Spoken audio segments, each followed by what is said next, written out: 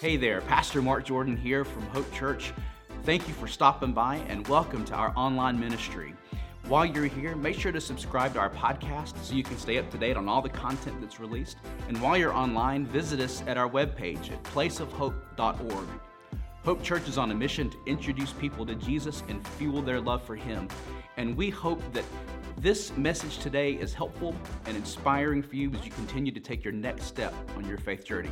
Once again, thanks for visiting us, and make sure to check us out at placeofhope.org. Well, good morning. What an exciting day to be here, amen.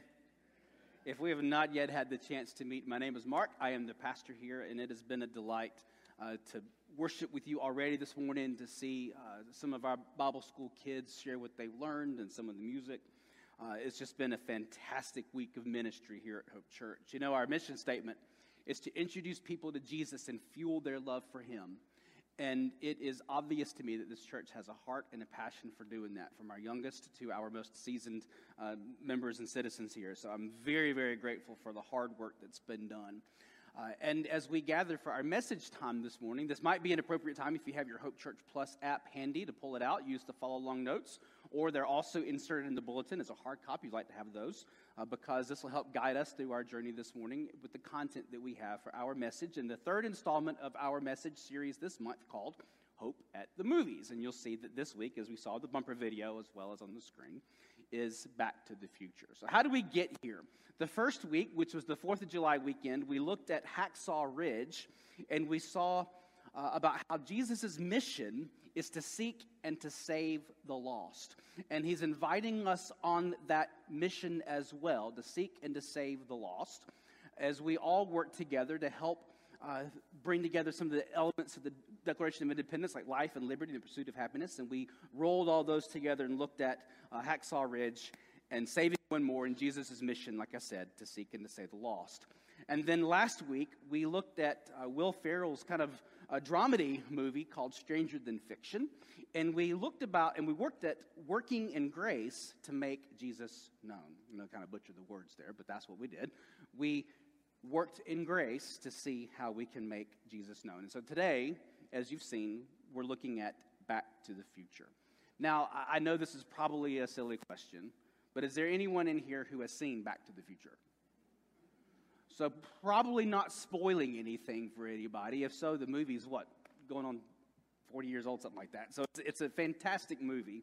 And as you saw from the clip, or from the bumper video that we used from the trailer, the story it's about Marty McFly, played by Michael J. Fox, who gets in a time machine and ends up going back in time. And as a result of his going back in time, he's creating all these ripples within the time-space continuum. And the girl who would be his mother ends up developing a crush on him, and his presence there ends up causing his dad to be a bit of a wallflower.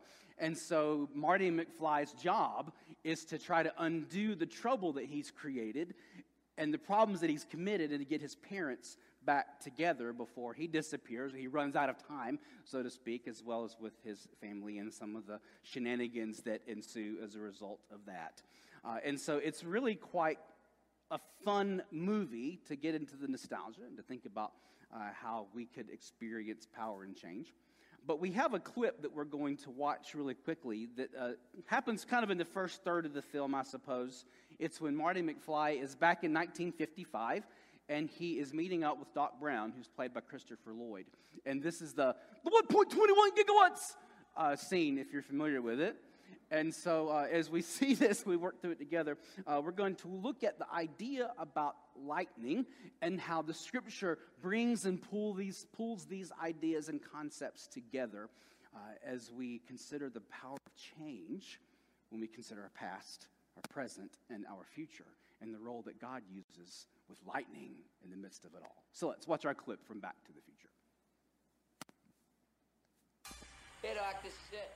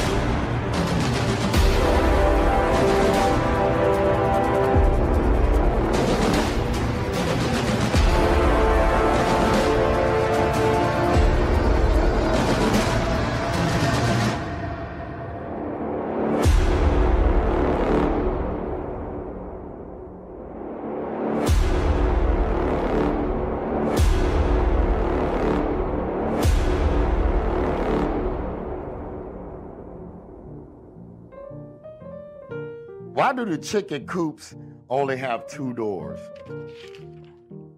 Because if they had 4, they would be chicken sedans.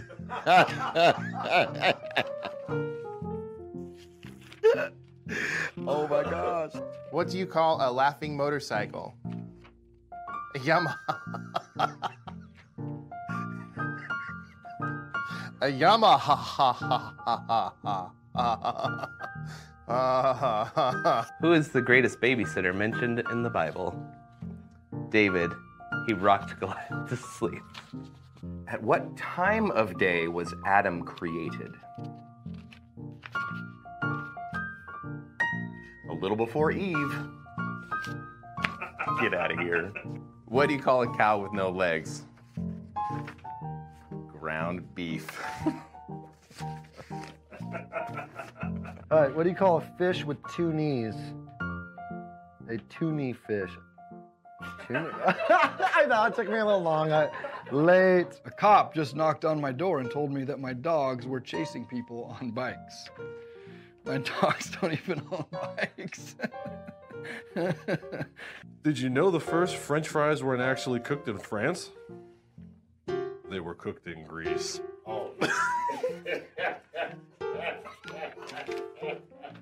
Who wrote that one? I tried to eat a clock the other day. It was really time consuming. Wah, wah. Who was the smallest person in the Bible? Nehemiah. Need an ark? I know a guy. Think about this clip, and it has always fascinated me that the number 1.21 gigawatts or gigawatts, whatever it is actually a product. What numbers do we multiply to get 21? 7 and 3. That's exactly right. I heard our educators who haven't gotten quite out of the school zone yet answer first. But 7 times 3. Now, anytime we see these numbers appear in the scriptures, it's like there's a flashing light to say, hey, pay attention to this, because 7 is the number of completion. What did God do in 7 days? Created and then rested. And then 3 is the number of perfection. What do we also see about the number 3? First of all, the Trinitarian nature of God, that God exists as one God in the persons of Father, Son, and Holy Spirit. But something else also happened over the course of 3 days. What was it? The resurrection. Okay, so we see some of these automatic tie-ins here, these clues that say, wow, something perfect and complete is about to happen here. And so I want us to take a look at lightning in the Bible. Now, this would be an idea like lightning in a bottle, but lightning in the Bible. And we see that it occurs 49 times in the Bible. We see evidence of lightning 49 times in the Bible. One of my favorites is in the book of Job, when God talks about how he has all the lightning stored up in the skies. The second is it refers to God's power to change you and me. And the third is Jesus illuminating our darkness. Okay, so we have 49 instances of lightning used in the scripture. It denotes God's power and presence, and it refers to God's ability to change things, namely you and me. If you were to go into the gospel accounts at the time of the resurrection, after Jesus had been dead for 3 days, we see references to lightning. The appearance of the angels as they came to remove the stone from in front of the tomb. The appearance of the angels as they appeared to the women who went to go prepare Jesus' body for long-time burial. And even in the visual implications of Christ's presence when he first appears. It's giving us this idea of transcendent power, and it connects us back to just before Jesus is going into Jerusalem to be sacrificed and to be executed and be raised from the dead in the Transfiguration, as Jesus goes on the mountain of Transfiguration with Moses and Elijah, and there he is transfigured into his holy and divine presence and power. He looks like lightning, and there on the mountain the Transfiguration, as Jesus stands with Moses, who represents the law, and Elijah, who represents the prophets, we see that Jesus is the fulfillment, the culmination of all three. And so we get, again, this idea that the number 3 is very important. That perfection that works with completion, that brings it all together and helps drive it all home. We look at the past with Back to the Future, an idea about getting back to where it was always intended to be. Maybe this brings up ideas and thoughts and imagination about what it was like in the Garden of Eden in the first place. When God created the heavens and the earth and called it good, and then he created Adam, and he even called us as humanity very good, yet humanity fell, and we moved away from God's originally intended purpose for our lives.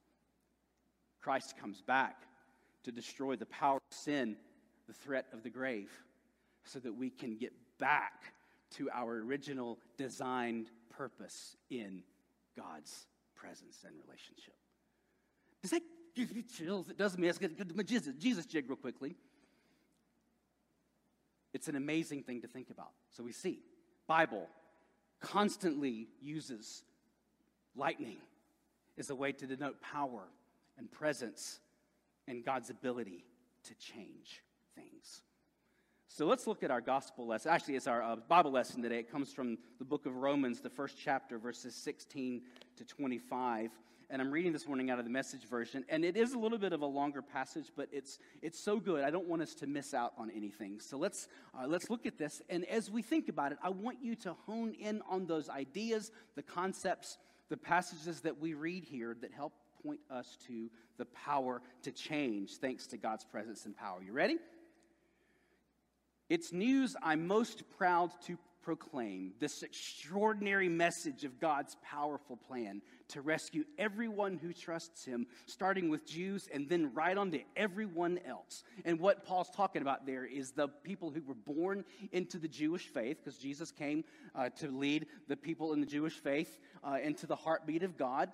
And then after that, Jesus' mission was to bring all people, regardless if they're born into a Jewish family or not, into that family of God's chosen people. So that's what he means by everyone else. And then God's way of putting people right shows up in the acts of faith, confirming what Scripture has said all along. The person in right standing before God, by trusting him, really lives.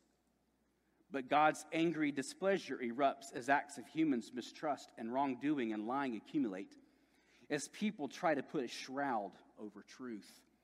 I almost want to editorialize this and talk about some things happening in our culture, trying to distort and twist the truth. But we see that this has been an issue that the Lord has worked with ever since our fall from grace in the garden. Remember what Satan's temptation was? Did God really say? It's all about trying to sow seeds of doubt, right? And so this continued on through Christ's ministry into the work of Paul. Picking up. But the basic reality of God is plain enough. Open your eyes, and there it is. By taking a long and thoughtful look at what God has created, people have always been able to see what their eyes as such can't see. Eternal power, for instance, and the mystery of his divine being. Going back to our first message in this series, this is similar to what Thomas Jefferson was referencing when he talked about the laws of nature and nature's God, right? So nobody has a good excuse. What happened was this. People knew God perfectly well, but when they didn't treat him like God, refusing to worship him, they trivialized themselves into silliness and confusion, so that there was neither sense nor direction left in their lives.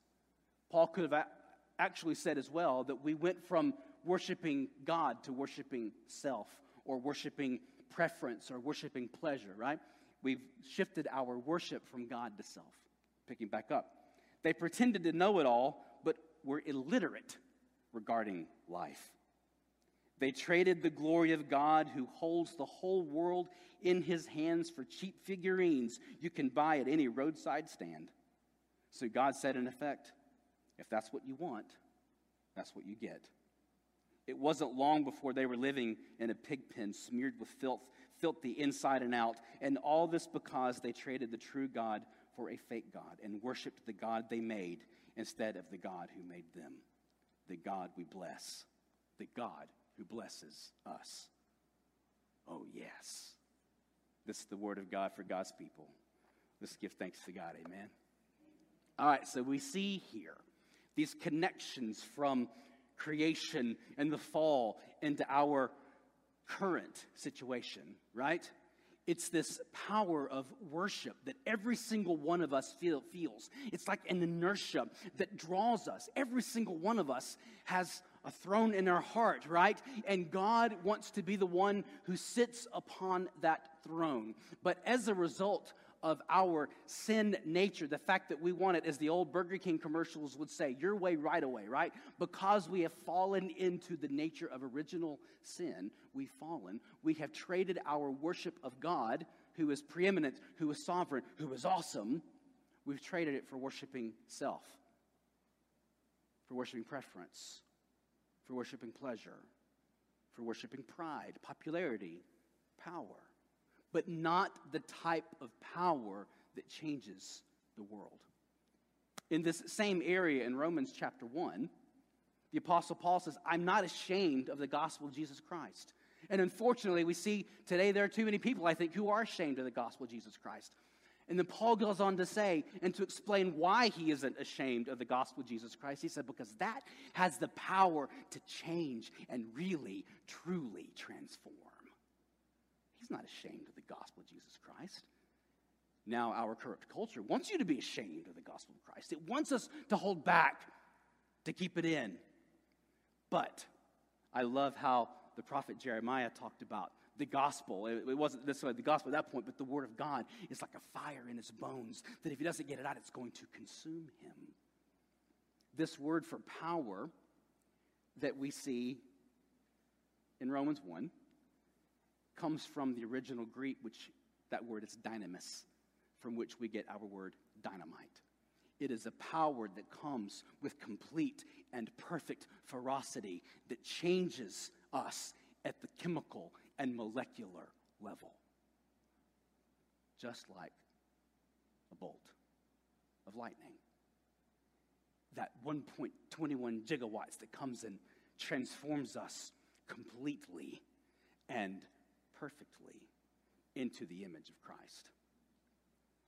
But we see from reading this passage in Romans chapter 1, what happens when we don't worship the power of God, but rather we continue to allow ourselves to be victimized by the power of preference or pleasure or power or popularity or what other P word you might want to use, right?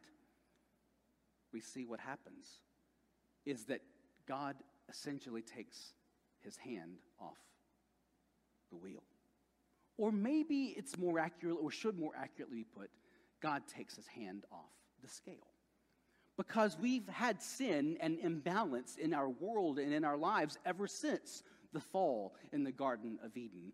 And it is as though God's presence and power, his sense of justice, is essentially like keeping his finger on the scale to try to prevent the imbalance from getting so out of whack. It's like it throws all of us off a spinning and seesaw, merry-go-round is what I was looking for. That's the image I had. That inertia that continues is like a speeding merry-go-round that's going to start flinging us off.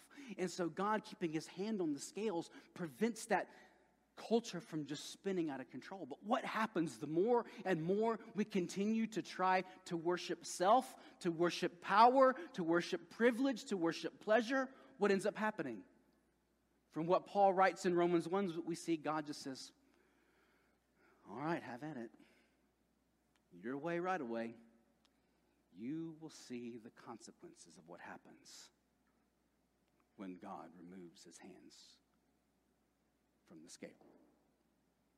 The imbalance, the injustice, the war on truth, the war on morality, the war on good and love. I don't know about you, but right now with everything going on in the world, and I confess I pay too much attention to the news and current events, but it just feels so wrong, doesn't it? Isaiah talked about plainly that the times will come when people will look at the light and call it dark, good and call it evil, sweet and call it bitter, and crave things like darkness, evil, and bitterness. Not just craving it, but promoting it and trying to recruit into it. And what we must have to stand in the gap is light over darkness, good over evil, sweetness over bitterness. We need the presence and the power of Christ to come and strike our world and to bring things back into balance, to change you and me at that molecular chemical level. And the good news is the Apostle Paul wrote about this in 2 Corinthians 12 later on, when he went on to say that anyone who is in Christ is a new creation. A new creation. We're beyond the point of just reforming and trying to make things better. It needs to be restored through the redemption that comes, the changing power of Christ in our lives. That power of Christ, the complete and the perfect power of Christ, may strike us in our heart, may leave us changed, may cause us to crave the things of goodness and light and sweetness. And so when we break down, we have our takeaways from this passage in Romans chapter 1. What we see here is the miracle of God's presence, right? We see the miracle of God's presence. Folks, why is that a miracle? It's because we look at the fall story right after creation, and Adam and Eve ushered sin into the world. And God says, I can't have anything to do with sin. But God sets a plan, a path in motion to redeem and restore us, not just renew us, but to restore us, to make us new, to change us from the inside out, right? And it's that resurrected power of Jesus that comes and it makes itself on display, that everyone who was there, the angels, the women, Christ himself, saw and experienced the power of God's life-giving lightning to change and to transform. The miracle of God's presence. And it is exemplified in the fact that Jesus came. He didn't wait until we cleaned up our rooms or cleaned our plates or cleaned up our lives. He came and he said, friends, I am going to come and together we will make the change. So Christ's power through his presence is to change you and me from the inside out, to make us that new creation. And what happens when we allow ourselves is Jesus illuminates our darkness. Jesus illuminates our darkness. The way that the Gospel of John begins, it echoes or works as a mirror to the beginning of Genesis. Genesis, where we read about God creating the heavens and the earth, right? We look at John and we see that Christ was present in that creation narrative, the creation power. And Christ is coming for the sake of opening the opportunity, for you and me to become that new creation, the transformed, the redeemed presence and power of Christ. It illuminates our darkness. But the reality is that much like we sit in the room right now, darkness can sometimes be a little comfy, cozy. I don't know about you, but I am extremely light sensitive. I can't sleep even if there is a shred of light in the room. And my bride Tiffany can attest to that. She's had to adjust to it. And so we have these really dark room darkening shades, these really thick room darkening shades in our room. And then I probably shouldn't be talking about this, but I will anyway. I always wear a sleep mask to the point, last year during Hands of Hope, Daniel was ready to get some of the students to start making fun of me because of my sleep mask. But realized, hey, I probably had the best night's sleep of anyone during Hands of Hope last year. But I wear that sleep mask. And then I also get up under my most prized possession, which is what I call my sleep pillow. I've probably had this pillow for 20 years, maybe longer. But it is as thin and flimsy as you could imagine. But that thing just fits so perfectly over my face, over my pillow. Over my mask. And then I pull the sheet I pull my comforter, and I pull my brace throw up all up over my head. And folks, I call it my cocoon because I just love to be in the cocoon. Now, that means we have to keep our room like an icebox, particularly in the winter. But the reality is I love just being in that complete pitch black darkness. It helps me sleep. Makes me comfy. A little cozy. We move that into the spiritual realm, and when we are actively engaged in sin, succumbing to our temptations, what is it that we prefer? Did I hear someone say the darkness? We prefer the darkness because the light illuminates what it is that we are doing. The light illuminates how we have slid and how we've slipped and how we've fallen. We prefer the darkness. Jesus came to bring illumination of that darkness, to reveal to us that even though we may be tempted to slip and to slide into those areas of darkness and of evil and even things that are bitter to the health of our soul, that we need the light of the world to illuminate us, to change us from the inside out with the miracle of God's presence that he comes for you and me even while we are still craving the darkness, craving evil, craving bitterness. That light comes for you and for me. Now, John would write in one of his letters, he would talk about how the light is painful for those who are in sin. I think many of us who've been to a movie or a play or something along those lines like this can understand what that's like. We're in a dark, dim room. It's comfy, it's cozy. And we go out in the middle of the day and the sun hurts our eyes. I mean, it is painful. And so that initial temptation may be to run back in to where it's dark and comfy and cozy and where we are comfortable in our waywardness and in our darkness. But what God prefers for us is for our lives, that's not what I meant, I apologize. Our eyes and our lives, not our lives, to adjust to the light, where Jesus is illuminating our darkness and coming good on a promise that power of God that changes you and me, thanks to his presence, that illuminates our darkness, will also change the world. Look at Philippians chapter 2, verses 9 through 11. The words are on the screen. God has highly exalted him, being Jesus, and bestowed on him the name that is above every name, so that at the name of Jesus, every knee should bow in heaven and on earth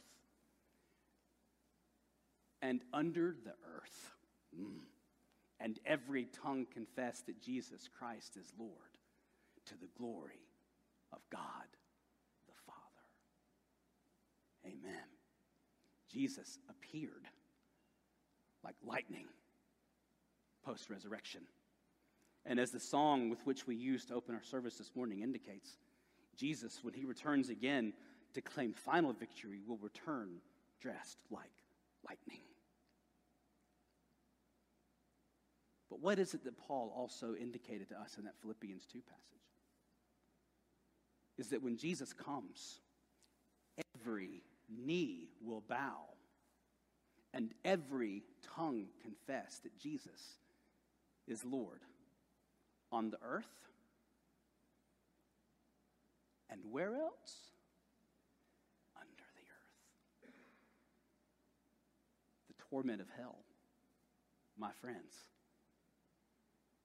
the ultimate and the perpetual removal of the finger of God for balance and justice, is that even in hell, those who have been damned will know that Jesus was and is Lord of all.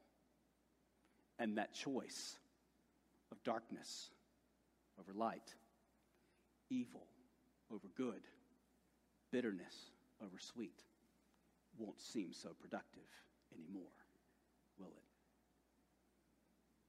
So we need to be changed completely and perfectly to allow that 1.21 gigawatts to penetrate our soul, to reveal to us where we ourselves have given over from worshiping God to worshiping self, to worshiping preference and pleasure, popularity and power, to give ourselves over to the God who created us and called us very good, opted not to cast us out and leave us even in our sinfulness, but to come and to save us, and in His Son, Jesus, to redeem us and to restore us, not just renew us.